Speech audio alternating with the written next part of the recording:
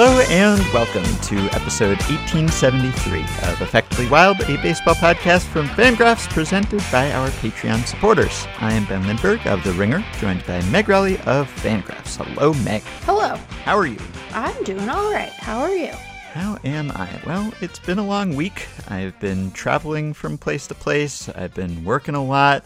I ate too many Brussels sprouts this morning and vomited repeatedly. Did you really? I sure did.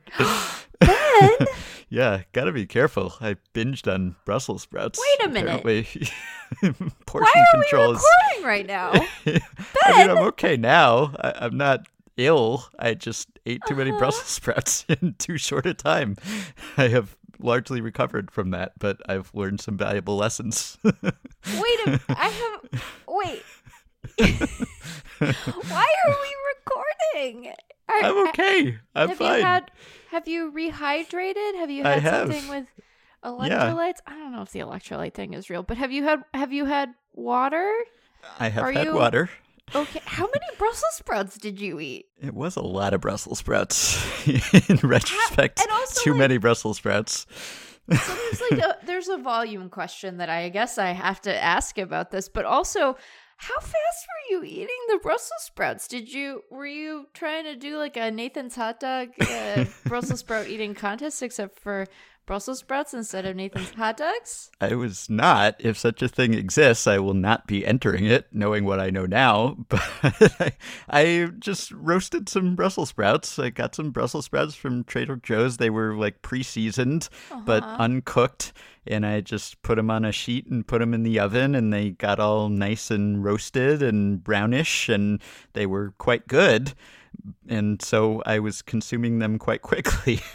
And I have observed this before with Brussels sprouts, which I quite enjoy, but there is a price that can be paid at times after the consumption of said Brussels sprouts if you go too quickly. Not that I'm like just constantly binging Brussels sprouts. I don't want to give anyone that impression here, but this is a new thing for me. This is not a regular occurrence.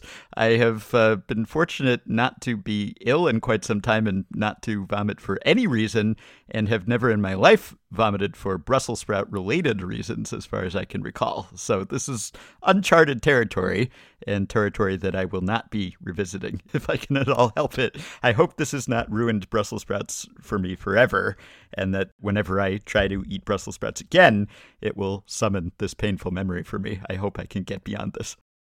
Okay. Also, look, I'm not here to judge, man, because like I have been known to eat like breakfast pasta, I think we should have much more flexible understandings of like what food belongs in what part of the day. Like I think that we are overly rigid as a culture about this stuff, and mostly agree. Like you should just eat the food you like when you want it, because that seems like a better way to live than being like overly prescriptive about these things. But I am still inspired to ask you, like, what time of day?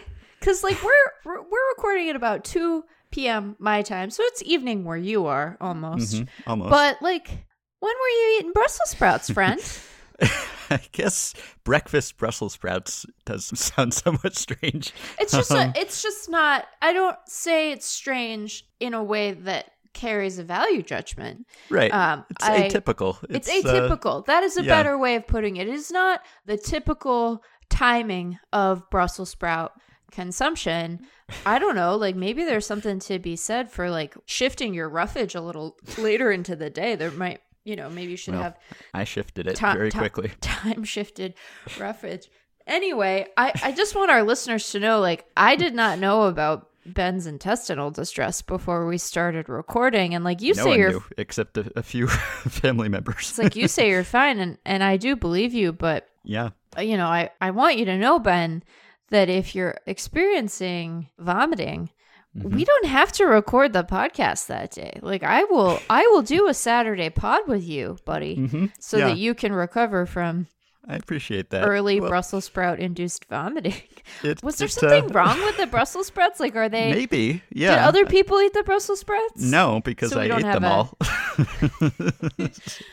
Okay. So we don't know whether there was okay. an issue with the Brussels sprouts or whether the Or issue it was the with volume, me. or Yeah. the rate of consumption. It was pretty early in the day to be Yeah. gulping down Brussels sprouts. So, Yeah. as I said, I've learned a lot. I do Yeah. appreciate your willingness to postpone, but I've made a quick and fairly full recovery. It's Okay. been several hours at this point. I don't think Yeah. there's any underlying issue. It was, Okay. I think, pretty identifiably the Brussels sprouts. Yeah. So Okay. that is behind me. But yeah, I guess I could have kept this little anecdote to myself, but I'm Well, no, practicing but- radical honesty here on the podcast today. You know, I think that like people have come to expect that the Friday show is a little bit looser. Yeah, I You was know, gonna say. I'm drinking my. I don't do this every time we record, and I don't even do it every Friday. But I am drinking my Friday podcast beer. I have Mm-hmm. no sense of time right now because you ended up needing to record a little bit later than you were originally anticipating. I thought because of travel, but it's apparently because you were vomiting. Or it was recover- not actually for Brussels sprout related reasons. It right, was for well. travel, but Okay. So I ended up doing, my Friday errands early instead of late. And so it feels like it's like 7 p.m. to me. Yeah. But it is, in fact, not even yet 2. So anyway, how long have we been talking about? 6 minutes. Okay. well, probably anyway. long enough. Yeah. Long enough. I mean, look, pitchers puke on the mound and then they go back out there all the Yeah. time. And so here I am, Yeah. a considerable amount of time later, and I'm prepared to podcast. And I guess I should have expected that just mentioning that casually in the intro would have elicited some follow-ups. But Sure. I was going to say, I've been through a lot this week. Yeah. So it's nice. I always appreciate the Friday afternoon, evening podcast. Of course, a lot of our listeners will not be listening to this at that time. They will be listening, who knows when. I don't know when or where it is when you, listener, are listening to us or what point in the week it is. But hopefully you can just immerse yourself in the end of the week vibes here, Brussels sprouts aside. I'm just envisioning that someone is like listening to this podcast as they are making dinner, and they are making Brussels sprouts, and now they feel very nervous. Yeah, just practice portion control. It'll be fine. It's okay. And pace yourself. You Yes, know, pace is important as Pace well. yourself. You don't want to. Don't make them too tasty. Can't go too big too fast. You gotta. Yeah. Yeah. Anyway, Wow. What are we just, talking about on this podcast baseball, today, I Ben? guess. I guess We'll we're see. talking about baseball. Yeah, so just put yourself in the vibe of this is the last thing you have to do in your work week before the weekend begins. Yeah. Because that is the headspace that we are in currently. So I think we're just going to answer some emails and end with a past blast as always. So I guess we can begin with the emails. Maybe we can just take one here from Reggie, Patreon supporter, who says, on the Royals radio broadcast, they indicated that a homer hit by Yordan Alvarez would have gone out only in Houston and at Wrigley Field. Question, how many ballparks have a special area based on distance and wall height anywhere in the outfield in which a homer would only have been a homer in that one ballpark? I assume there are certain ballparks that will have no area of their outfield that would qualify for this list. So this is an interesting question that I felt incapable of answering authoritatively. So I emailed Mike Petriello, our pal at MLB, who works with StatCast data all the time, and he thought it was a fun question too. Yeah. So he said, I don't have it directly in the sense of being able to look at every inch of every park and say, here is a place that it's impossible for it to go out anywhere but here, because that gets into how wide are you defining areas, etc. But you can get a good idea of it indirectly if you just look at which parks have seen homers that showed up as 1 out of 30. So Right. it would have only been out there, and which parks have not seen any of those. So, Mike said, I arbitrarily picked since 2019 through yesterday, this was a couple days ago. You won't be surprised to learn that these 5 parks are the ones that have seen at least 10 of the 1 out of 30 shots. Yankee Stadium, 46, Wrigley Field, 37, Minute Maid, 35, Fenway, 16, Sure. and Citizens Bank, 11. And he also notes that the home parks of Cleveland, Cincinnati, San Francisco, the Angels, and the Dodgers all have between 5 and 9 such 1 out of 30 homers. Some others pop up with 1 or 2 such homers, but with such a small number there, I'd probably want to go verify each one to make sure that's not some one-off data error. Though I do remember offhand the Trop had that ridiculous Harold Ramirez one against the Yankees. We mentioned that briefly. Yeah. There was like an 85 mile per hour batted ball, the slowest exit speed for a homer in the Statcast era. Amazing. So Mike sums up, here is, I think, the answer you want. Which parks have no such only here spots? Or at the very least have not witnessed any such home runs in those spots since 2019. We have Atlanta, we have Colorado, we have Texas, both parks, we have Kansas City, we have Arizona, we have Minnesota, we have Pittsburgh, and we have St. Louis. So that's your list. And I guess people might be surprised to hear the Rockies on that list because they think, wait, aren't there more home runs hit there? Well, yes, I guess with the altitude, but also that is just a giant outfield. Right. Which is why the BABIP tends to be so high there. Right. So there isn't a shallow portion there. It's just that you get an assist from the thin air. So I think that is a pretty good list. Braves, Rockies, Rangers, both of their parks, Royals, Diamondbacks, Twins, Pirates, and Cardinals. Those are kind of the norm core parks, I guess. The ones like with the less weird dimensions. Norm core parks.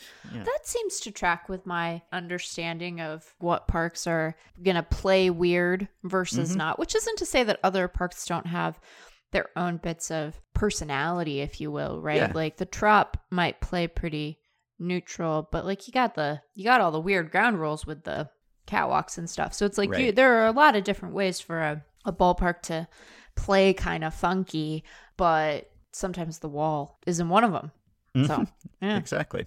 All right. Well, sticking with the Rays, we got a couple questions about the Rays base running. Here's one from Peter. What is up with the Rays base running?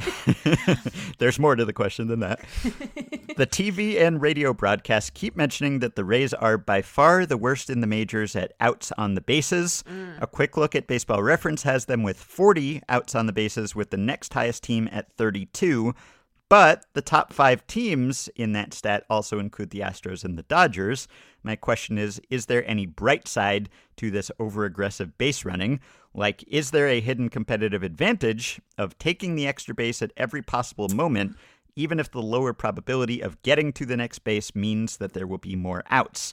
Are the Rays trying to make up for their lackluster power numbers by turning singles into doubles that really should have been singles all along? How do we quantify this? Is this just another example of Joe Madden-esque 4D baseball chess? So this is great. The Rays are running into tons of outs, and we assume that because it's the Rays, it must be a competitive advantage. Well, so it's interesting because they are, like, in terms of their sort of base running, which is our, like, base running stat at Fangraphs, which takes into account more than just stolen bases, right? They are pretty, like, kind of middle of the pack, right? Like, they, as a team, it's like they're 14th, but, like, they have the same base running number as, like, the Cubs. They're slightly better than, like, Toronto. And then there's a bit more of a gap that starts to emerge. Like, the Rangers are just, like, really leading the way here. Goodness, I haven't looked at this number in a while because, like, it's not a thing I think about very often. But so it's not as if they are being penalized so much by their running into outs, although I think that it is the thing that people notice the most. So, like, base running takes into account weighted stolen base runs, ground into double play runs, and UBR, which is ultimate base running. And those are all available on our player pages and leaderboards, so you can look at the individual components and, like, what they break down into. And there's a lovely calculation on our glossary page if you're, like, really curious about this stuff. But, like, 0, and I will admit this table is from 2014, so these numbers might have moved a little bit, but, like, 0 is average, and then, like, 8 is really good, and -6 is really bad. And so some of this stuff has probably moved around a little bit in the years since this piece was written, but they're not, like, terrible at it. They just are not, they're just doing the part that you remember the most, you know? Yes, right. I think that the outs on the bases number probably makes them look worse than they are, but I don't think they're good. I think looking at Baseball Reference, which breaks it down, they have made more outs than anyone at second base, which maybe is related to the fact that I don't think they have a great stolen base success rate so far this season. But if you were to say that they were getting some kind of competitive advantage by, yes, they're running into a lot of outs, but they're also getting a ton of extra bases, then you would expect to see them at the top of some of these other columns on the Baseball Reference team base running leaderboard, which they are not. So Baseball Reference has a stat called bases taken, which they define as bases advanced on fly balls, pass balls, wild pitches, balks, defensive indifference. And the Rays are below league average in that stat. And then they also have a stat called extra bases taken percentage, which is the percentage of times the runner advanced more than one base on a single or more than two bases on a double when possible. They are also below league average, or really right around league average in that stat. So it doesn't seem to me that this is just like a high risk, high reward strategy. Right. It seems like they're probably just running into some outs that they probably shouldn't be running into. Yeah, I don't know that there's any 4D chess Rays forward thinking competitive advantage going on here. And also, unlike some of the other teams that Peter mentioned, they don't have a high team on base percentage. So they haven't had a ton of base runners, I don't think. And so they can ill afford to lose a lot of them to outs on the bases. So no, I don't think that this is an example of a competitive advantage. It could be. Right. You could have a team that was like, yeah, we know that we're going to get thrown out at times, but it'll be worth it in the long run.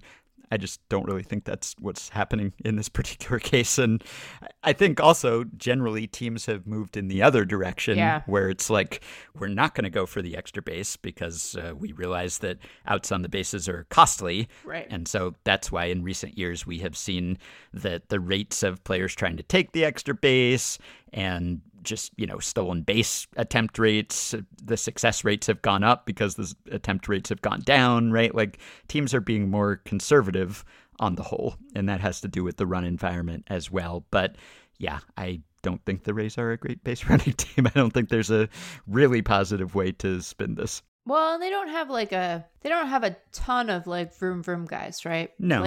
Well, maybe they have more than they should, but actual fast guys. Fast guys, right? Like if you look at the sprint speed leaderboard for Tampa, not all of these guys are getting equal amounts of playing time, and some of them are hurt, and so, but like Kevin Kiermaier is their fastest guy. That is unsurprising, but like G-Man is slow, and Mike Zunino, who has been hurt for a while now, is slow, and Isaac Paredes is slow, and Francisco Mejia is slow, and Yandy Diaz is slow. They got some slow boys out there, not vroom vroom guys, slow boys. Yeah, combination of slow and vroom vroom mentality. Right. That's not ideal. Yeah. Right. And so I don't mean to suggest that they're like amazing at it. I think that like they are probably not as bad as the like memory of being out all the time. Right. Not all the time, but making outs on the bases makes them feel, but they're not good at it either. And like, some of those outs might be really inopportune. They may come at really bad moments, Ben. They could, yeah. All right. Jacob writes, the Orioles have in recent memory been notorious for their pitchers doing well when they leave.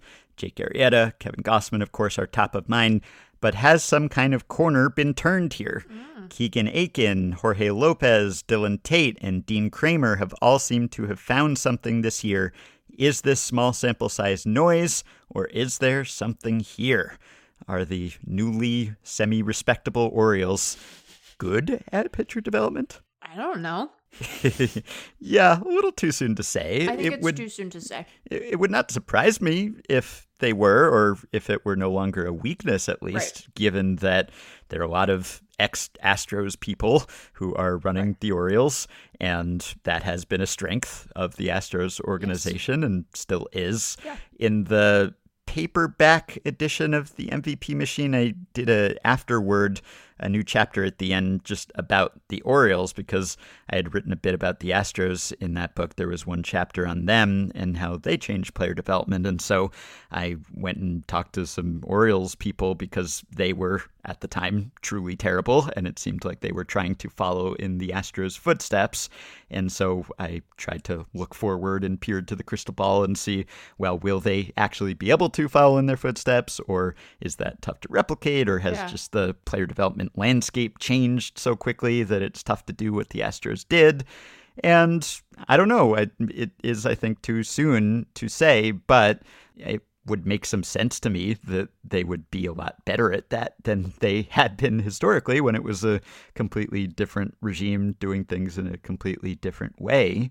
And I think it's encouraging, at least when you look at some of the Orioles' results and some of the things that they've gotten out of their pitchers, or even just how their bullpen has pitched this season with a bunch of anonymous, no-name players for the most part. So I think they're encouraging signs there, but I wouldn't lump them in with the leaders in pitcher development yet. But if you start to see some prospects promoted and come along and reach their ceilings or exceed their ceilings in the coming years, then maybe you would say that the Astros' special sauce with pitching actually was transferable. Who knows? Yeah, I mean, I think that it's been interesting. Like for Houston's case, I think the stuff that they have proven good at, right? Their ability to sort of ID guys who they can either make better or shift around such that they are more productive. Like that information has sort of disseminated across the league to places like Baltimore, right? When that Houston DNA gets kind of transplanted into other orgs, and it has made things, at least from a draft perspective, harder for Houston. Yeah. Because now it's like, oh, we're going to target that guy. Oh, everybody wants that guy. Like that guy isn't on offer exclusively to us anymore. So I think that it is likely that other orgs are going to be good at that stuff. It makes sense that one literally helmed by someone who used to be in Houston would be at the forefront of it. But I think it takes time for us to be able to say with any kind of confidence. And, you know, these things ebb and flow based on the players themselves. It isn't entirely the org's doing, right? Like I was like really high on Detroit's pitching development. I don't know how I feel about that anymore. Like, you know, I think that maybe that ball got called a little soon. So it can kind of ebb and flow. And I think that being able to identify guys who have traits that will play at the big league level is a slightly different project than identifying existing guys in affiliated ball who are not being deployed optimally, right? And being able to do both is, I think, where you really look at an org and say they're good at pitching dev, because they are able to see guys who are good and will be good at the big league level. They are able to take guys who just need an adjustment, and, you know, then they are themselves good. So I think there are a couple of components that go into being like a good pitching dev organization, and I don't think we know that about Baltimore yet. Yeah, in addition to the guys at the top of that front office, and not just the guys, many people at the top of that front office, you have Chris Holt, who is their pitching coach and director of pitching. He's a former Astros person as well. So, yeah, it's something to keep an eye on. But the magic 8 ball is still being shaken here, and the answer hasn't materialized quite yet. All right. Question from Josh, Patreon supporter. With the trade deadline a mere 3 and change weeks away, could the player to be named later trade mechanism be exploited to allow teams that are out of the race to rent or loan their talented players to buyers? I've seen examples of players traded for a player to be named later 1-to-1 and having themselves named as the player to be named later, making the trade nothing more than a bit of salary relief. But it seems like this could be used more broadly with young stars on bad teams to get their team some prospects. For an example scenario, Shohei Ohtani isn't considered a trade piece this year since the Angels have control of him next year as well. He is cheap and they hope to compete next year. They may also think that they are in it this year, but that's another story. Could the Angels trade Ohtani to the Blue Jays for some prospects and a player to be named later with only one name on the player to be named later list, Shohei Ohtani? After the Jays win the 2022 World Series, the Angels name the player to be named later and reclaim Ohtani for the 2023 season. Is this within the rules? If so, why haven't we seen this more often? Would it sour the relationship between club and player? I would think so. If not, could making this legal be a way to get particularly young stars on bad teams a chance to shine in the postseason? So, I have not seen any actual language that would expressly permit or prohibit this. I know that there are examples of players having been traded for a player to be named later and then subsequently being traded back to the original team as the player to be named later. Now, I don't know if in all of those cases they were actually specified as the player to be named later prior to the trade being made. It just worked out that way. So if you go to the Wikipedia page for player to be named later, it lists 4: Harry Cheedy, Brad Golden, Dickie Knowles, and most recently, John McDonald, who was traded in July of 2005 from the Blue Jays to the Tigers for a player to be named later. McDonald was subsequently reacquired by Toronto on November 10th, 2005 in a cash transaction, completing the trade. And then there's also a weird one with Dave Winfield, where near the end of his career, he was included in a player to be named later trade that then ran into the 1994 strike. So he was on the Twins. He was traded August 31st, 1994 to Cleveland for a player to be named later. Under the terms and conditions of the trade, I'm reading here, if Winfield appeared in 16 or more games with Cleveland, the Twins would receive a Class AA level player to be named later, but if he played between 1 and 15 games, the player to be named later would be Class A level. However, the strike led to the season eventually being canceled with no further games played. So to settle the trade, Cleveland paid Minnesota a token sum of $100, and Cleveland's GM took the Twins GM out to dinner and picked up the dinner tab. Isn't that nice? So I guess there's some precedent, but I don't know if there's precedent for agreeing on this beforehand and making it official that this is what's going to happen. So I'm not sure that that is allowed or would be allowed in practice if someone were to try it. So I think that there are other issues here, right? So like, let's say you're the Angels and you have reconciled yourself to the idea that you are going to trade Ohtani. You're going to want like a haul for that, I would imagine, Ben. Like you're Ben Lindbergh and you're running the Angels and you've decided that you're going to trade Ohtani, and after your mental breakdown is complete, you have come around to like needing to put a package together because you're very sad about this because you're Ben Lindbergh and he's Shohei Ohtani and you're trading him, and that seems antithetical to your entire being. So you're going to want prospects of pretty significant impact, I would imagine, or, potentially big leaguers, right?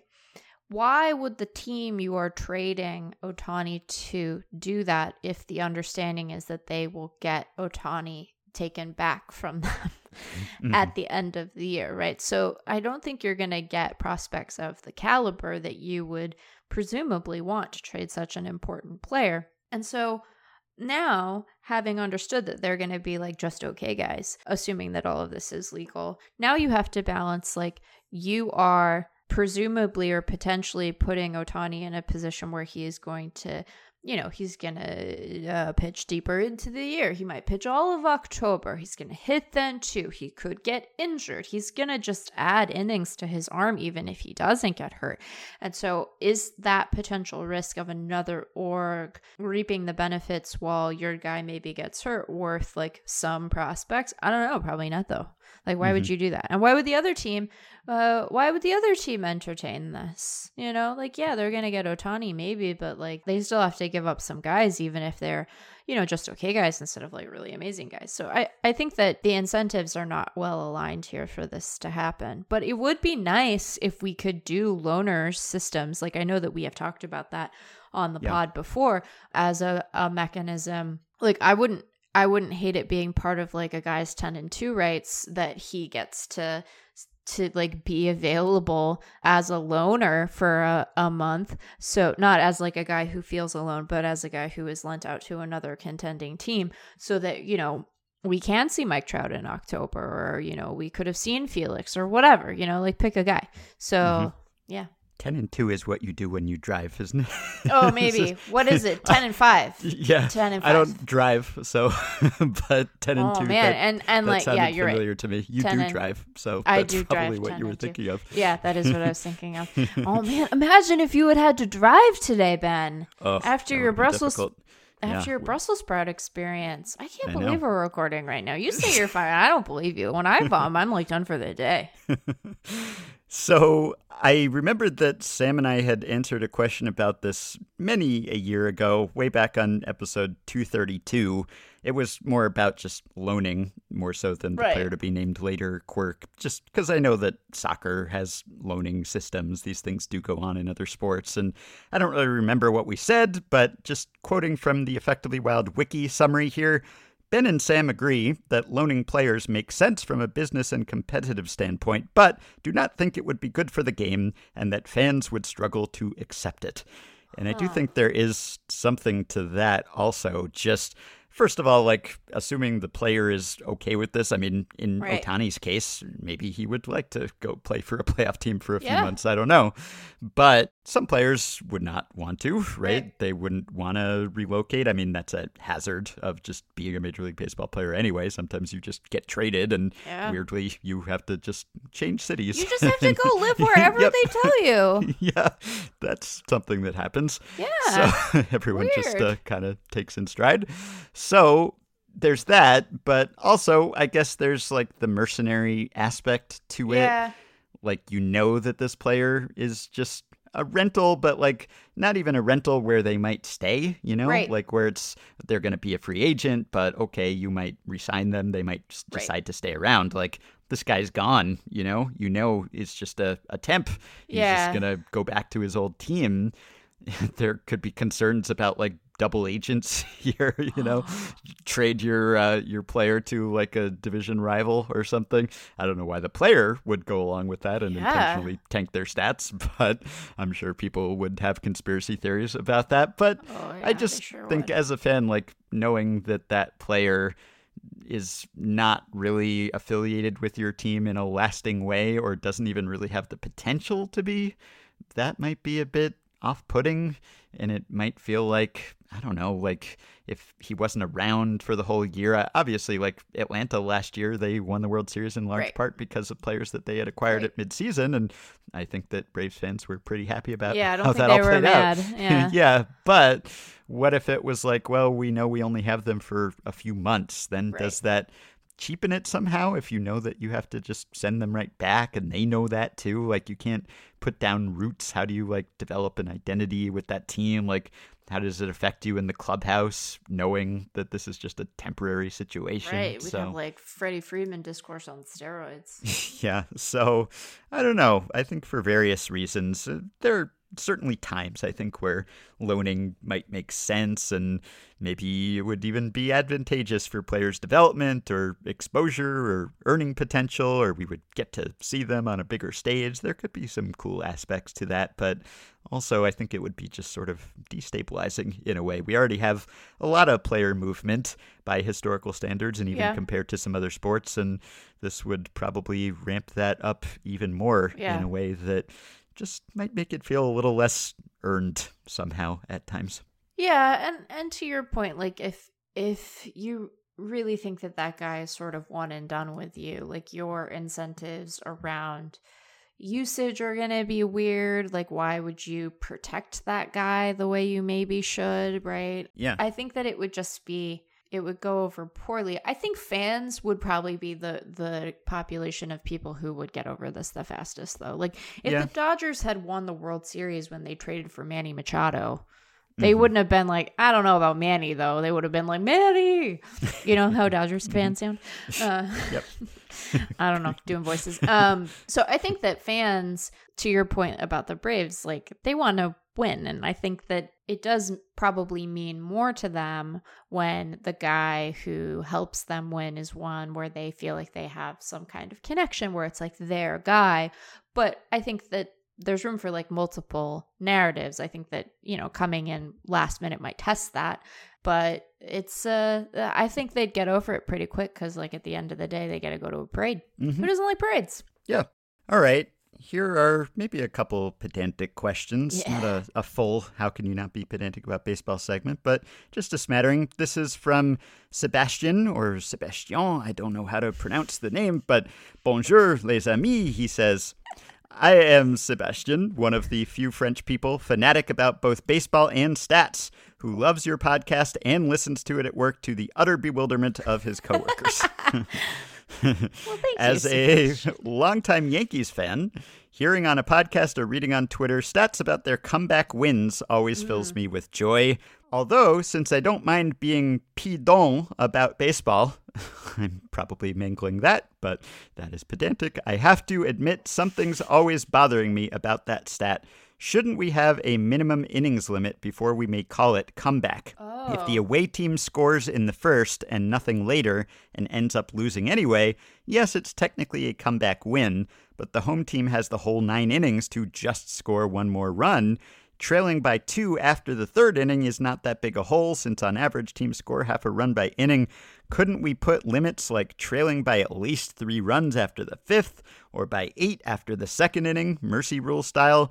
Keep up the great work, and merci beaucoup for all of the mathematical, pedantic, and nonsense topics you entertain us with. So, definition of comebacks. What counts or doesn't count as a comeback? I think that this is a fair thing to, if not be pedantic, at least pick a nit, right? Yep. One is picking a nit over this. I think that would be justified. Because yeah, if the other team like pulls ahead in the first, and then the team you're rooting for, scores a couple of runs like an inning or two after that, like it does not carry the emotional heft of a comeback where you felt with some amount of certainty that your favorite team was going to lose, and then they disproved that theory and ended up winning. I think that there is like a very different emotional reality to opposing team scores in the first, your team scores in the fourth, and then the other team never really threatens after that, versus you're behind, you're behind for a while. It's late and close and you rally, right? Maybe the way to think about it, and I don't want to conflate terms because that invites another form of being pedantic, but like if you as a fan would not contemplate a rally cap, then perhaps it's not a comeback. And I know that rally caps tend to be reserved for like, I don't know, when do people do rally caps? Like the 8th inning after? 7th? When do people do rally caps, Ben? Do you know when they do them? Is there like a rule? Is it like walk-offs? I don't think there's a rule necessarily. But people tend to do it late, right? They Yeah. tend to do it when like time is winding down, when the number of chances are limited, when the announcers in the booth might say they're down to their last couple of whatevers, right? And so I think if you're not in that territory, you probably don't really want to call it a comeback, because you're just like still playing baseball, Right. I would not call it a comeback if you are trailing after the top of the first and you're the home team and you have not yet batted. Do you think that's I mean, No. like if you're down 1-0 and it's No, you're the fine. middle of the first, You're fine. You're not and you stressed. come back to win. It's not even the stress. It's more like you haven't even had a chance to bat yet. Like you haven't been up yet. You haven't had the same opportunity to score. Right. You are still trailing, obviously, and if you don't score, you will lose the game. So Right. it is technically correct that it is a comeback, I suppose. It just depends. Like if someone said to me that they have this number of comeback wins, I guess I probably would assume that it was just the most liberal, expansive definition, and that it's, hey, were they ever trailing in this game, and did they come back to win? It's a comeback. But I think it would be useful to specify, or to maybe just be a little more selective. And Yes. you could do it by win probability, right? You Sure. could set a cutoff there. You could do it by, I don't know, it's like Sebastian was saying, that you could score half a run an inning. That's just like your average game, basically. So maybe if you're trailing by so few runs that you would be expected to come back and win if you just had an average offensive performance in that Sure, game. yeah. Maybe that could be one way Yeah. to weed out the comebacks that don't really feel like comebacks. Right. Or you could just set a cutoff of down by this many runs or after this inning, etc. But yeah, obviously it feels like a comeback depending on how deep the hole is. So you could have a team that had a ton of comeback wins, but they were all just kind of gimme comeback wins, or they weren't all that impressive. And then you could have another team with the same number of comeback wins, but they had to come back from further behind. So it tells you something, but it doesn't tell you everything, and you need to get more specific. But I can't say that it's incorrect to say that it's a comeback as long as you were at some point you had scored fewer runs in that game than your opponent.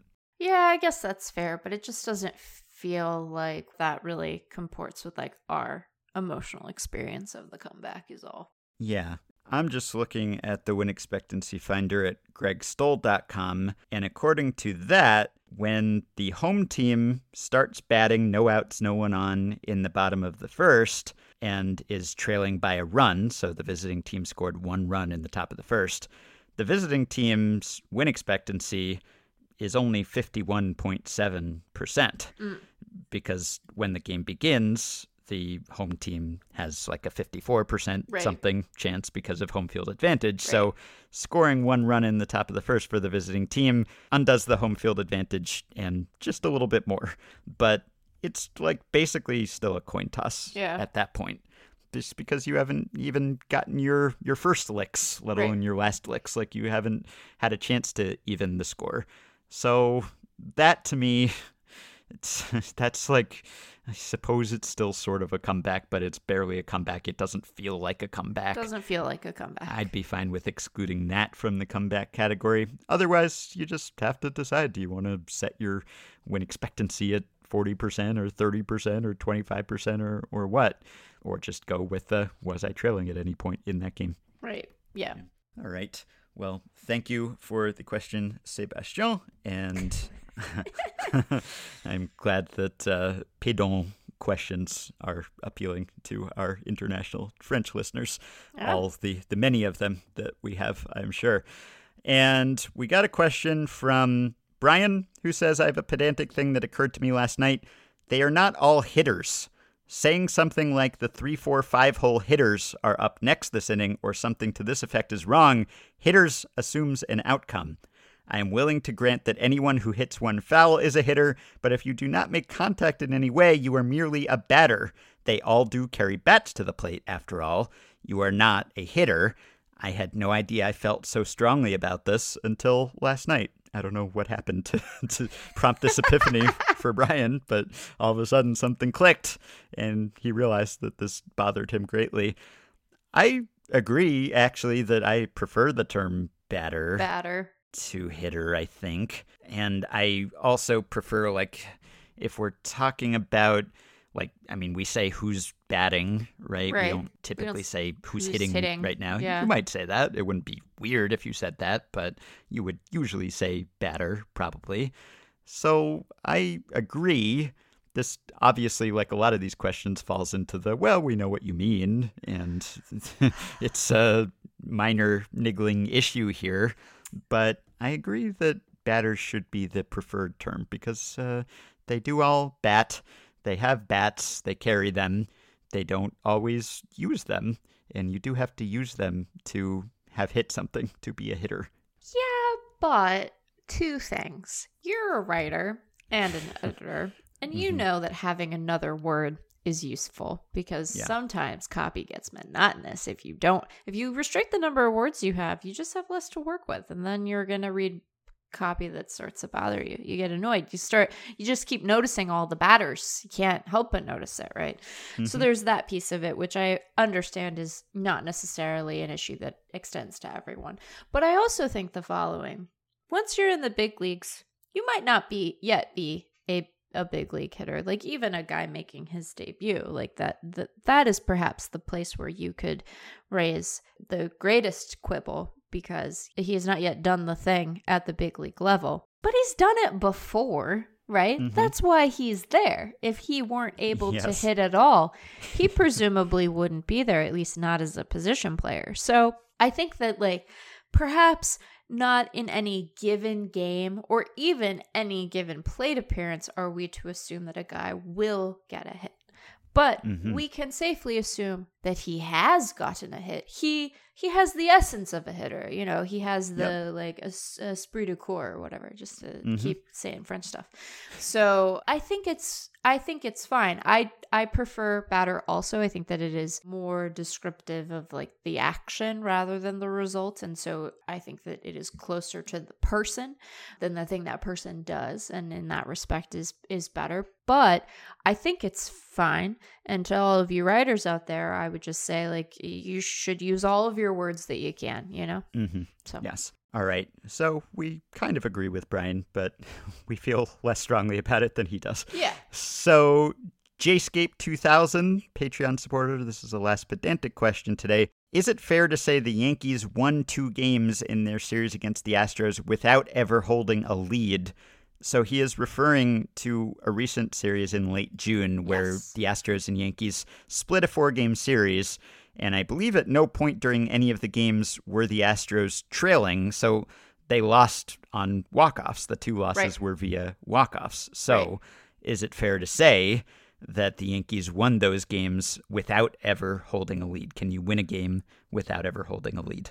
I think that the way that, like, I know that this fact was mentioned in Jake's power rankings. I don't remember what week that was, because who remembers time? You know, who has a sense of these things? And I think that the way that he put it, which I thought skirted this issue quite nicely, was that the Yankees actually didn't lead at any point during any of the 4 games until the final batters on Thursday and Sunday. And I thought that you know, split the uprights, to mix my sports metaphors, very nicely. Because it tells you the fact about them not having led, but it acknowledges that they had to have at some point, or they wouldn't have won.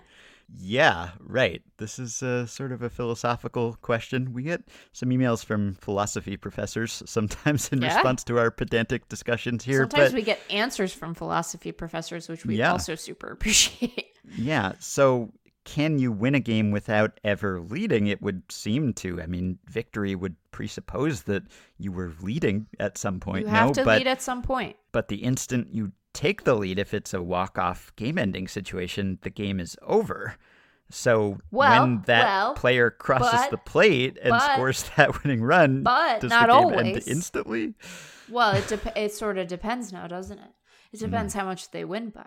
Well, that's true. Yeah. Yeah. Because, like, you know, sometimes you hit like you're down by 1 run, and then you're Aaron Judge and you hit a 3-run home run, and you've won. You've pulled ahead, but he's still going to round the bases all the way because he doesn't want a very long single. He's trying to break a home run record. This actually happened in that series where they were like, hey, you got to keep going because otherwise it's just going to be not counted as a home run. You still have to cross the plate. So I will quibble pedantically about that, I gotta say. But also, I think that it's fine. Yeah, I think it's okay. But I think it's fine. I think that you do need to differentiate. Like, it is useful to, it does tell you something about the sort of shape of the game to say that they didn't hold the lead but for the final batter. Like, you learn a lot about the game that way. Yes. Games that way. Yeah. But yeah. There's probably some other way you could phrase it, perhaps even more precisely, but it would require more words and more sentences and probably wouldn't be worth the extra verbiage. It would absolutely not be worth the extra verbiage. Yeah. There's no probably about that. Your editor would be like, this is more words. Why did you add more words? You know? Yeah. There are 2 other questions that are directly related to what we just discussed. So Marcus said, will we ever see another home run single? So he's referring to what you just talked about. Yeah. When Aaron Judge hit the walk-off home run against the Astros, he didn't see the ball go over the fence initially and almost stopped running the bases. Yeah. Similar to Robin Ventura's Grand Slam single in the 1999 NLCS, when Todd Pratt didn't see the ball go over the wall and interrupted Ventura's trip around the bases. Do you think we'll ever see a walk-off homer turn into a single in the future, or is that something that won't repeat itself in the future? Never say never. Never but... say never. I mean, I think that assuming perfect vigilance is probably faulty, right? Because people do goof up this stuff, right? And it's a moment where you're having big feelings, where you are overcome. I think that the odds of it happening, and like mattering to the outcome of the game are pretty low, because I think the base coaches would be like, no, you got to keep going. But I could see a guy peeling off sooner than he should, you know? Yeah. One thing you don't get these days is fans rushing the field and getting in the way of the players or having them have to exit the field quickly. That's something that security tends to do a better job about these days. So that's one less potential way to have this happen. Right. And maybe players are more cognizant of this too, because sometimes you might have like players mob the player as he's rounding first base, right? And just interrupt his run. Whereas in Judge's case, as you said, they were sort of signaling to him. Yeah, like, no, keep going. Yeah, make sure that you keep going. Yeah. And they were probably, speaking of vigilance, particularly vigilant in Judge's case because there is this like home run thing going on with him. Right. And so I imagine that they are cognizant of the necessity of that stuff. They're like, oh God, you really gotta. But I think that players care too much about their stats. I don't mean I don't mean that in a value judgment way. Like, I think that they are conscious of their stats and their value in a way that would sort of preclude this from happening. When was the last time fans rushed the field, Ben? That's a good question. I don't know. I don't know the answer to that. Yeah. I mean, I feel like it is of a bygone era. Yeah, it's a very like 70s sort of, Henry Aaron, Chris Chambliss kind of highlight thing that happened. It's probably like, one of the last times that a team did like a really dumb giveaway where they were like, oh, we've miscalculated and now there's a bunch of crap on the field. Yeah. There's a 2020 Slate article by Mitchell Nathanson entitled Why Baseball Fans Stopped Rushing the Field. And the subhead is, on October 21st, 1980, a beloved tradition was put to a stop. The piece starts, 40 years ago last Wednesday, baseball changed. Most obviously for Philadelphia Phillies fans, baseball changed because at last, after 97 long, ugly seasons, the Phils were finally World Series champions. But on a grander scale, the game itself changed the moment Tug McGraw struck out Kansas City's Willie Wilson at 11:29 Eastern. We Philly fans are not ones to skimp on the details when it comes to our scant moments of glory to clinch both Game 6 and the series. At that point, or to be more precise, immediately following that moment, something momentous in baseball history occurred. More than 65,000 delirious fans jumped up and down, hugged complete strangers, and sprayed beer into the ether, all while remaining in the stands. Not wholly by choice, though. Until that point, baseball had what was a decades-old tradition, inglorious as it may have been, of fans charging the field whenever the home club clinched either a pennant or a World Series championship. Just 4 years earlier, Yankee Stadium instantaneously became rush hour at Penn Station when first baseman Chris Chambliss hit the pennant clincher. I mentioned that one. The following season, yes, you had Reggie Jackson in Game 6 of the Yankees World Series. And then the Pirates clinching their 1979 World Series championship in Baltimore even, and fans still spilled over into Memorial Stadium. But October 21st, 1980, channeling their inner Frank Rizzo, whose strong-arm mayoral reign of intimidation ended only months earlier, Philadelphia City Hall's poobahs decided there would not be a repeat of the bedlam that occurred in New York and elsewhere should the Phils prevail over the Royals in Game 6, so they positioned a platoon of mounted policemen along with their K-9 corps in the bowels of Veterans Stadium that evening. During the seventh inning, with the Phillies winning 4-0, the Canines were unleashed onto the field to a chorus of boos. Oh my gosh. Yeah. At one point, umpire Bill Kunkel instructed the players that there would soon be policemen on the playing field during the game, and if the ball hit any of them, it would be in play. Suddenly, the World Series became surreal. Who wants to run into a horse? Royals second baseman Frank White asked. It just doesn't seem like a baseball game, but the strong-arm tactics worked. After the final out, save for a few strays, the fans in attendance concluded that it wasn't worth confronting the phalanx of German shepherds ringing the field. They remained in the stands, and baseball hasn't been the same since. So, yeah. Somehow the story of how we stopped having like fans on the field is like way worse than I anticipated it being. Like, it is far more of a bummer than I thought it would be. That sucks. Mm-hmm. Yeah, it's been a while. I think maybe it happened, in the 90s. Let's see, in the early 90s, I guess there were cases where it happened. Maybe 1999, Cleveland beat the Yankees on Jake Taylor's walk-off bunt. I am browsing Reddit here, and people are suggesting times that it might have happened. But yeah, it really hasn't happened a lot lately. So I guess that's good, although also it requires strong arm tactics. But Yeah. pluses and minuses, I guess, trade-offs either way.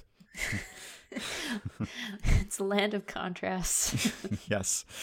You also had Disco Demolition Night in 1979, so that was something. Although on Reddit, I'm seeing fans were on the field when the Brewers won the AL pennant in 1982. The 1986 Mets had some fans on the field when they won the NL East. 1995 AL West tiebreaker also saw some fans on the field. So I guess there were some sporadic incidents ever since, just maybe not with the frequency and not with the volume that it used to be done with. There's a really, really good You're Wrong About episode about Disco Demolition Night that I encourage people to listen to. It was fascinating. All right, so there is one more, as I said, question related to that incident. So Jaden just emailed us this week and noted in Thursday's Padres-Giants game, Jorge Alfaro hit a game-winning hit with the bases loaded and nobody out that bounced over the left center field wall. Here's the thing, though. The game ended 2-1, and he was not awarded a double. Right. Why is this the case? Yeah. Batters are awarded 4 bases for hitting it over the fence on the fly and 2 bases for bouncing it over. I see no reason why he shouldn't be awarded 2 bases for the double and Agreed. 2 RBI to make it a 3-1 win. Yep. It's not like this is a gapper where the run scores and the batter doesn't have a chance to get to second because the game is over. This ball is out of play and supposed to net you a double. Not sure if this has been discussed on the show before, but I thought I'd see if you have insight into this. And he followed up when he learned that there is a rule 9.06F, I believe. And I actually have this open. Look at me with the rule book here. So rule 9.06F says that subject to the provisions of Rule 9.06G, when a batter ends a game with a safe hit that drives in as many runs as are necessary to put his team in the lead, the official scorer shall credit such batter with only as many bases on his hit as are advanced by the runner who scores the winning run, and then only if the batter runs out his hit for as many bases as are advanced by the runner who scores the winning run. Which makes it super insulting because you get less, but you still have to work hard. Yeah. And then there's a comment to that rule that says the official scorer shall apply this rule even when the batter is theoretically entitled to more bases because of being awarded an automatic extra base hit under various provisions of rules, blah, blah, blah. The official scorer shall credit the batter with a base touched in the natural course of play, even if the winning run has scored moments before on the same play. For example, the score is tied in the bottom of the 9th inning with a runner on second base, and the batter hits a ball to the outfield that falls for a base hit. The runner scores after the batter has touched first base and continued on to second base, but shortly before the batter runner reaches second base. If the batter runner reaches second base, the official scorer shall credit the batter with a 2-base hit. Now, that provision for Rule 9.06G is when the batter ends a game with a home run hit out of the playing field, the batter and any runners on base are entitled to score. Yeah. I have a memory of talking about this on the podcast before. I don't know when, and I couldn't find out when it was, but I am also sort of up in arms about this. It seems almost vindictive. It's like, I agree. If you hit a home run, then it counts, but we are going to specially comment in here that if you hit an automatic double, a ground rule double, it doesn't count. Why? Yeah. Why are we so anti-automatic double? Yes. Why can we not give that to them? I agree. Yeah, it's very odd. I asked our Past Blast source, Richard Hirschberger, if he has any insight into why the rule reads this way, and he responded, path dependency, poor statutory draftsmanship, and this not being on anyone's list of priorities. Well, it's on my list of priorities now. He says that the question of how to score a walk-off hit was first codified in the 1920 rules. The practice before then had been to give the batter the smallest number of bases that would force in the winning run. This was made the rule in 1920, but at the same time, the exception was made giving a fair ball hit out of the field of play. We occasionally see the statement that Babe Ruth actually had 715 career homers. This is based on one of these walk-offs early in his career. It seems unfair to give the batter a single on a line drive into the corner, so in 1931 the rule was changed to the official score giving the batter the number of bases, quote, as in the judgment of the official score he would have made under normal conditions, that number, however, not to exceed the number of bases advanced by the runner, while keeping the ball over the fence exception in place. 1931 was also the year that the fair ball bounding out of the field of play became an automatic double. It previously had been a double by ground rule on some part of some parks. Fenway with its short right field had a vertical line painted on the fence. A ball that bounded out on the left side was a home run, while on the right was a double. Babe Ruth Day was held on September 20th, 1919, his last home game with the Red Sox. He hit a ground rule double this way. The crowd was not happy with Billy Evans, the umpire. Finally, we jump forward to 1950. The 1950 rules were completely rewritten. Mostly it was reformatting, but they also were updated to better reflect actual practice. A modern equivalent would be if MLB ever changed the rulebook strike zone to reflect the zone actually enforced. With 1950, we get the modern rule on scoring walk-off hits, keeping the exception for balls hit over the fence, but no longer empowering the scorer to judge what the hit would have been were it not the bottom of the ninth. I have not seen any discussion around this change, but I can make an educated guess that the 1931 version opened the official scores to a lot of grief from players who disagreed with their judgment. Sure. That makes sense. They might have requested that this judgment call be removed, or they might have refused to exercise it in the first place, scoring according to the older rule all along. In other words, I don't know if the 1950 change was an actual change of practice or a reflection of existing practice, but coming back to ground rule doubles, it seems likely that between 1931 and 1950, a scorer would have given the batter a double on a walk-off ground rule double, as there was no judgment involved to bring grief down upon their head. Exactly. But when the 1950 rule was written, this scenario was on no one's mind. After all, it can only happen with the score tied and bases loaded. How often has this happened? Heck if I know, but not often. So it simply wasn't considered. It was clarified later on with the note that remains in the current rules, presumably because this question arose in practice. This happened pretty quickly, as this note is in the 1955 rules. I don't know why the decision went this way. Maybe the league president flipped a coin. Were I a cynic, I would suspect that the pitcher who gave up the hit was more famous than the batter who made the hit. But not being a cynic, this thought has not even crossed my mind. So I don't care for this, and I think that we should give them credit for that double and the runs that they're entitled to for a double. Yes. How many guys, we don't really think about RBI all that much, right? But how many guys aren't hitting... This is probably a small number, but how many guys are not hitting RBI milestones because of this? Yeah. There's probably at least one. You're like, how many guys? It's going to be a big number. It's going to be maybe one. Maybe one guy. It's probably only one guy, but still, I completely understand not wanting to have some of the vagaries of scoring and stuff subject to judgment, and that it might be irritating, but it's a ground rule double. Just give them.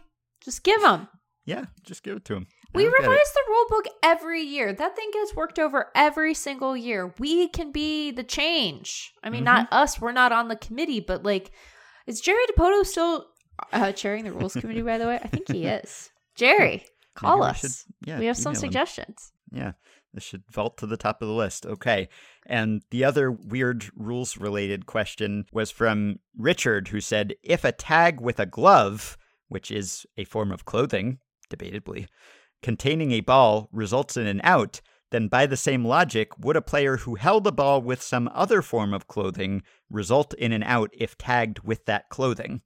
So let's say a player somehow catches a ball in his armpit, bad hop, then stumbles into a base runner, effectively tagging him with his jersey, which also, quote-unquote, contains the ball. Is the runner out? Or ball in pocket and tag with leg? Then would the runner be out? So, if we're defining the glove as an article of clothing, then what is the distinction between the glove and any other article of clothing? So, I asked Richard about this one too, and he said that tagging with your butt while the ball is in your back pocket, if we are going to go down this road, let us go all the way.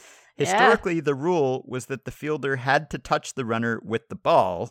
When fielders started wearing gloves, there was a legal fiction that touching the runner with the glove holding the ball was the same as touching him with the ball. The modern rules speak of tagging the runner, with tag having a painfully convoluted etymology to work its way into this usage, with tagging defined as touching a runner with the ball or with his hand or glove holding the ball while holding the ball securely and firmly in his hand or glove. It is not the most euphonious piece of prose, but it clearly eliminates butt tagging.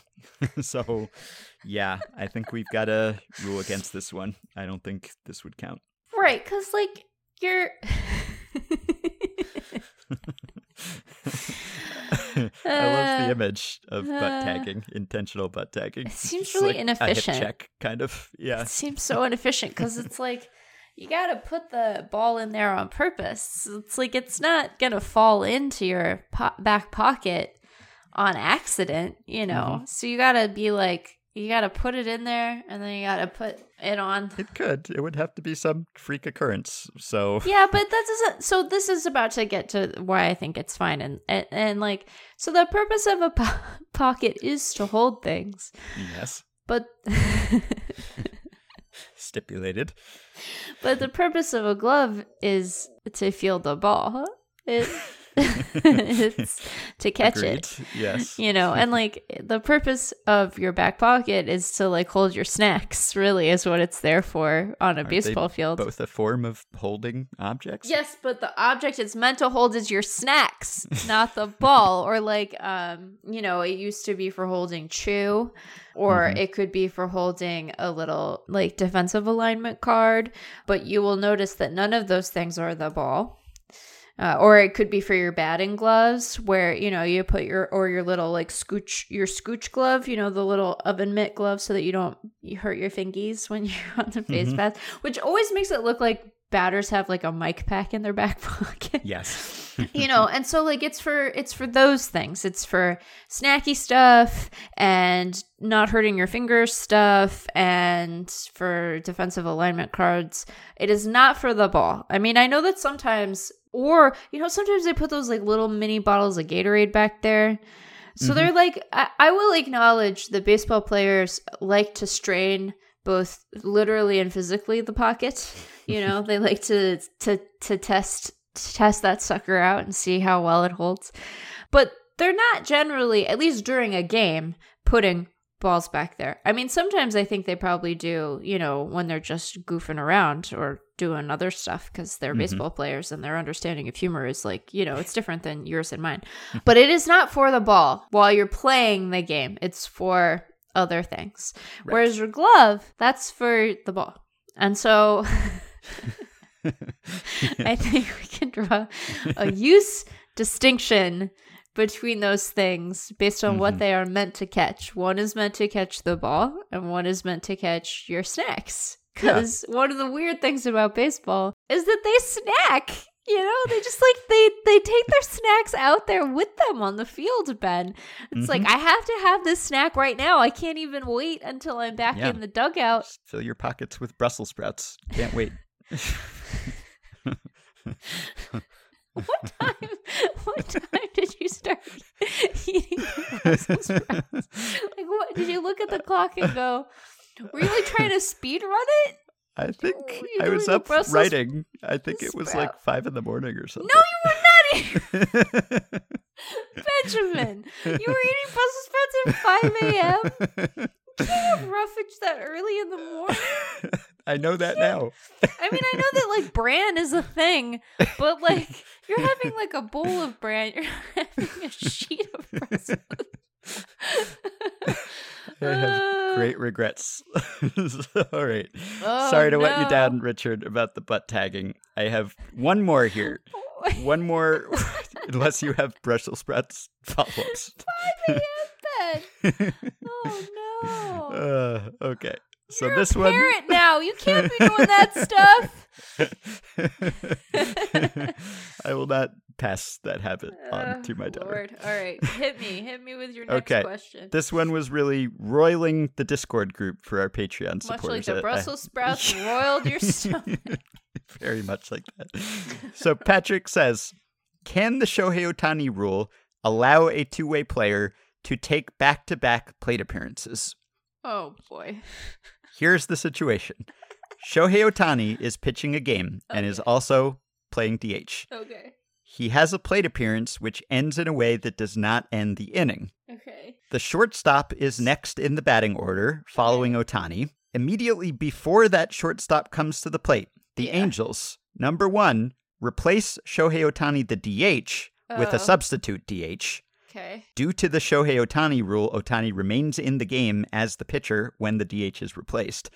Number 2, defensively replace the shortstop with the new DH. This causes the Angels to lose the DH. Yeah, which means that Shohei Ohtani, the pitcher, enters the batting order in the place the shortstop had before. Oh, boy. Number 3, Shohei Ohtani is up to bat again. So there you go. You just found a loophole. You get to have Shohei Ohtani up again. So Patrick writes, there are 2 common objections I have heard when I present this to people. I don't know if all those people were in the Discord group or whether he's just, going up to people at the parties and laying out this scenario. But the common objections, the first is you can't make defensive substitutions while batting. To which I say, there's no rule I can find against it. All right. The second common objection is that a section of the Ohtani rule reads, if the designated hitter is replaced, he can continue as the pitcher, but he can no longer hit for himself, which some people interpret as meaning that the pitcher wouldn't be allowed to hit for himself even if the DH has been lost. But that doesn't make any sense. Well, Patrick interprets it as the rulebook reinforcing the idea that the pitcher cannot hit for himself while a separate DH is batting in the order as well, because it provides no solution for what would happen if the DH was lost and the pitcher would normally bat, which you'd expect if it was intended to close this loophole. But is this loophole actually legal? And if it is, how useful would it be? The caveat is that the full text of the Ohtani rule is not available online, so I don't know if there's another part of the rule that expressly forbids this loophole. Is it, or it's not it? How long would the replay review, the rules review last?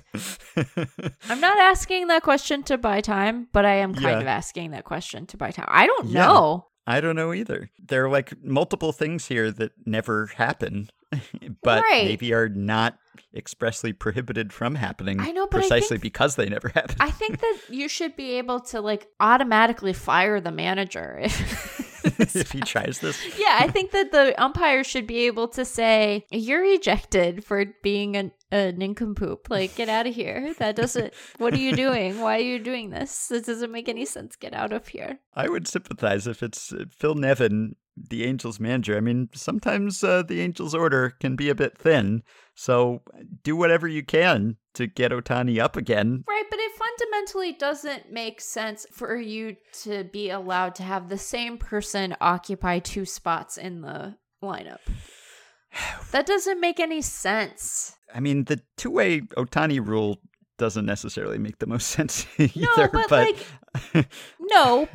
But the thing that doesn't make sense more fundamentally is a scenario where, because here's why, and I don't just mean it from a competitive advantage perspective. So Shohei Ohtani as the pitcher or the DH or the shortstop, I don't know what position he's playing at this point. Shohei Ohtani, shortstop. Okay, now I want to see that. Now I want to see it. Yeah.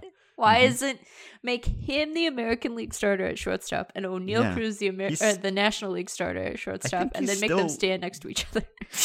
He's still the pitcher at that point, I think. I think he's just in the order in the place that the shortstop had been. So I don't know if he's ever actually the shortstop. I think he only gets to bat twice if you play shortstop. I'd be fine with that. But okay, so here's why it fundamentally doesn't make sense and why I think that the umpires would be able to, in even just invoking their umpire discretion, which they have broad discretion, could say no. Because here's what happens. Shohei Ohtani, a guy playing baseball, whatever his position is, he gets up to bat. And he is meant to bat back-to-back. Oh, no! But that's a real back-to-back. And he hits a double. Yeah. And now he's on second base. Uh-oh. Then what? Do you have to issue. pinch hit for him? Yeah. Yeah. So no, this is ridiculous. I love. It's definitely ridiculous. I The regret outcome of telling most of people. these. I regret telling people that I opened a beer because I've been very giggly and I have had like 4 sips of this thing. So it's not that. I have managed to eat most of a piece of heirloom tomato galette, but nobody knows that because I've been good at muting. But I've had very little of this, despite how giggly I am. I just think that they would say, "Get out of here! I think so too. Get out of here!" Yes. And I don't think that Phil Nevin, Phil Yeah, I don't think he's Nevin gonna would do it. not go up there and credulously believe, like, you're going to let me have him have 2 goes at it, right? And he Right. wouldn't do that. He has self-respect. I mean, Just fake it till you make it. Just act confident. Just have the courage of your convictions. It's just, yep, Otani's up again. yeah, but the last time Phil Nevin had the courage of his convictions, somebody got a ball thrown at their head. So Yeah, maybe he good should point. have the courage of someone else's convictions. Yeah, seems like Madden might have been more likely to do this than Phil Nevin. But Oh, yeah. if there were a way to like keep chaining this tactic so that only Otani batted, that would be great. But I'd be into that. Because you would want Mike Trout to bat, and True. you would want. Oh no, which of them is it? Taylor Ward. Taylor Although Ward. Tyler Wade's still in the Angels organization. No! Yeah, he's in AAA now. Oh, So there's still a risk. he's just a hammy away. Yep. Oh no! Yeah. I guess You that would was have to have predictable. a real ghost runner situation, not a zombie runner, but a ghost runner in that case if No. Otani got on base and then had to hit again. But you'd only do this if he did not get on base, I think. There are limited times when you would want to do it even if you could do it. And if you tried to do it, you would probably just have the umpire say nope. No, or they just maybe say they no. would call New York, and New York would say nope. Yeah. So this wouldn't work.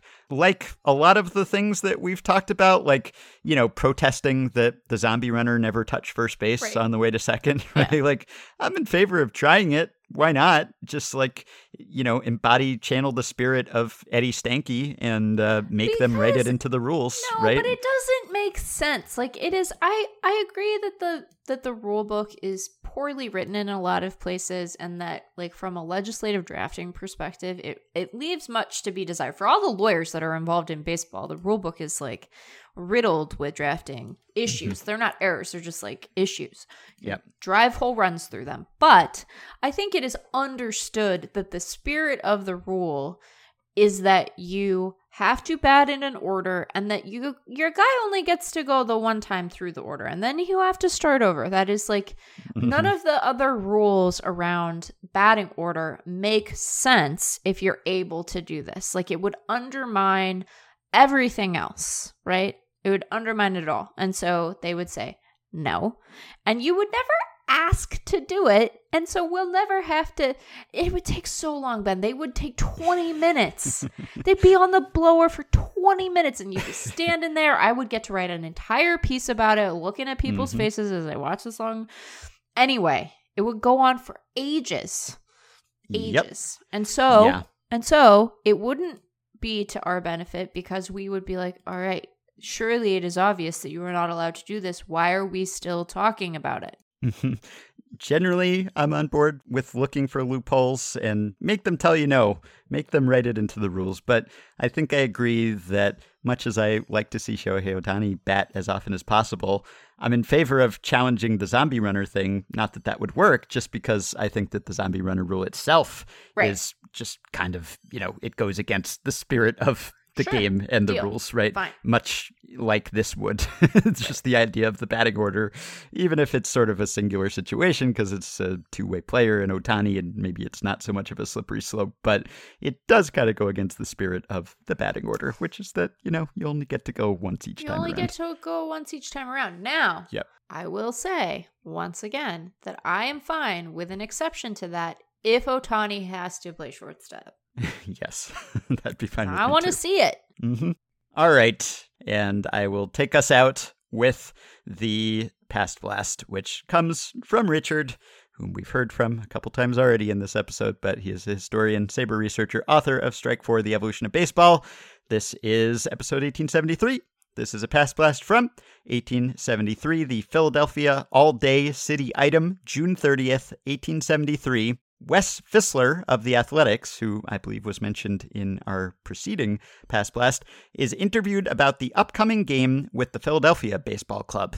Quote, he declines to say anything definite regarding the game, making his usual remark that he will do the best he can, semicolon, that he hopes his side will win, that the Philadelphias should not be underrated, that Zetline pitches a straight fair ball, that clean, safe batting wins at all times, that the Philadelphias play with marvelous unity and enthusiasm, that too much reckless throwing is indulged in when safe hits are made with men on the bases, and that the umpire is the most important man on the field if he does his duty. End quote. Richard writes, here we have irrefutable proof that baseball in 1873 was fundamentally the same as it is today, with players going into interviews armed with an arsenal of cliches. Compare Fissler's talking points with the canonical list given by Crash Davis to Nuke LaLoosh and Bull Durham. We've got to play them one day at a time. I'm just happy to be here. Hope I can help the ball club. I just want to give it my best shot, and good Lord willing, things will work out.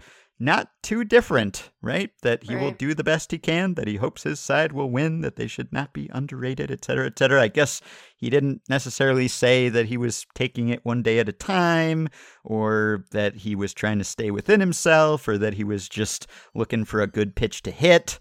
Maybe back in those days, they were all good pitches to hit. I don't know. Yeah. But I guess there were some innovations in baseball cliches yet to be made. But the template was already there at that point, even prior to the founding of the National League. So how about that? Yeah, but how many modern players would make a point to mention the umpire? Yeah, butter up the umpire while you're at it. Yeah, probably not that many. All right, we can end there, and I can go back to chowing down on something other than Brussels sprouts. 5 a.m., Ben. Oh, my God. Just being awake then was my first mistake. Yeah, there you go. Before I leave you, I have another Taylor Ward broadcaster name screw-up reported to us by listener Jay Keith. No, Tyler Wade was not called back up already. And no, the Angels facing pitcher Tyler Wells on Friday was not the source of the issue as I expected it to be. Rather, we have the rare confusion of Jared Walsh for Tyler Ward. That's right, Jared Walsh was not mistaken for Brandon Marsh, which is what you would expect. Instead, Angels broadcaster Matt Vasgersian mistook Walsh for Ward. And the pitch to Ward, a little cue shot. That could find a place to put him aboard, and it does. An infield single for Taylor Ward.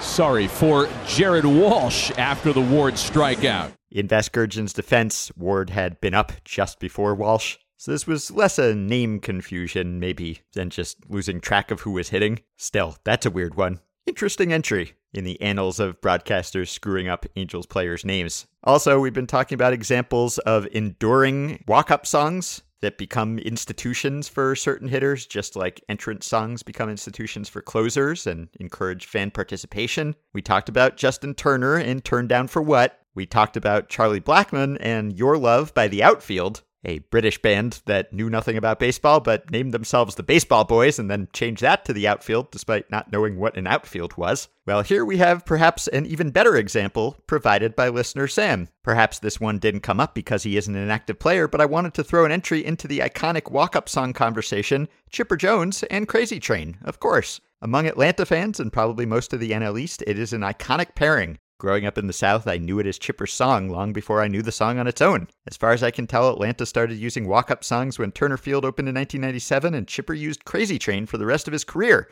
although I vaguely remember a brief period where he used a rap song that sampled the intro to Crazy Train instead. Atlanta even gave away Chipper bobbleheads a few years ago that play the song, and they play it on occasions when he is honored at the ballpark. As an Atlanta fan, or likely a Mets fan for different reasons, there is nothing like the feeling of hearing that opening riff with the game on the line in the ninth inning. Excellent nomination, Sam.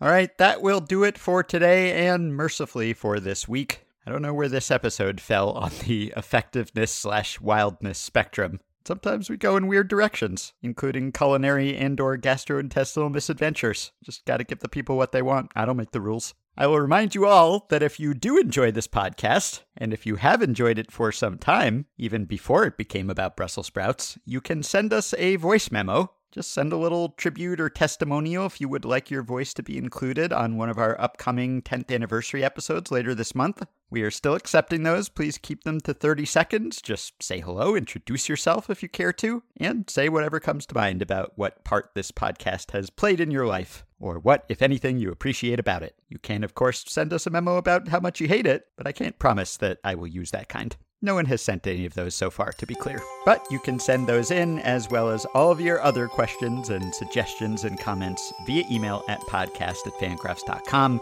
or you can send things to us via the Patreon messaging system if you are a supporter. Speaking of which, the following 5 people have already gone to patreon.com/effectivelywild and have signed up to pledge some small, or perhaps not small, monthly or yearly amount to help keep the podcast going, help us stay ad-free, and get themselves access to some perks.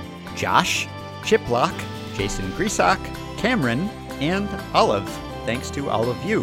No pun intended on the double olive there. Our Patreon supporters get access to the aforementioned Effectively Wild Discord group, where they can participate in such enlightened discussions as can Shohei Ohtani back-to-back.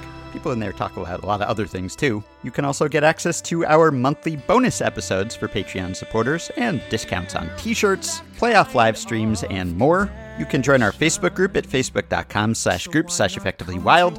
You can rate, review, and subscribe to Effectively Wild on iTunes and Spotify and other podcast platforms. You can follow Effectively Wild on Twitter at EWPod. You can find the Effectively Wild subreddit at r/effectivelywild. Thanks to Dylan Higgins, as always, for his editing and production assistance. We hope you have a wonderful weekend. Keep your Brussels sprouts down, and we will be back to talk to you early next week.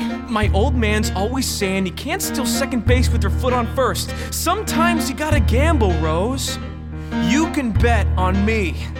Born in Buffalo to humble Christian folks. My old man raised me right, real polite. No telling dirty jokes, a Wally Cleaver type.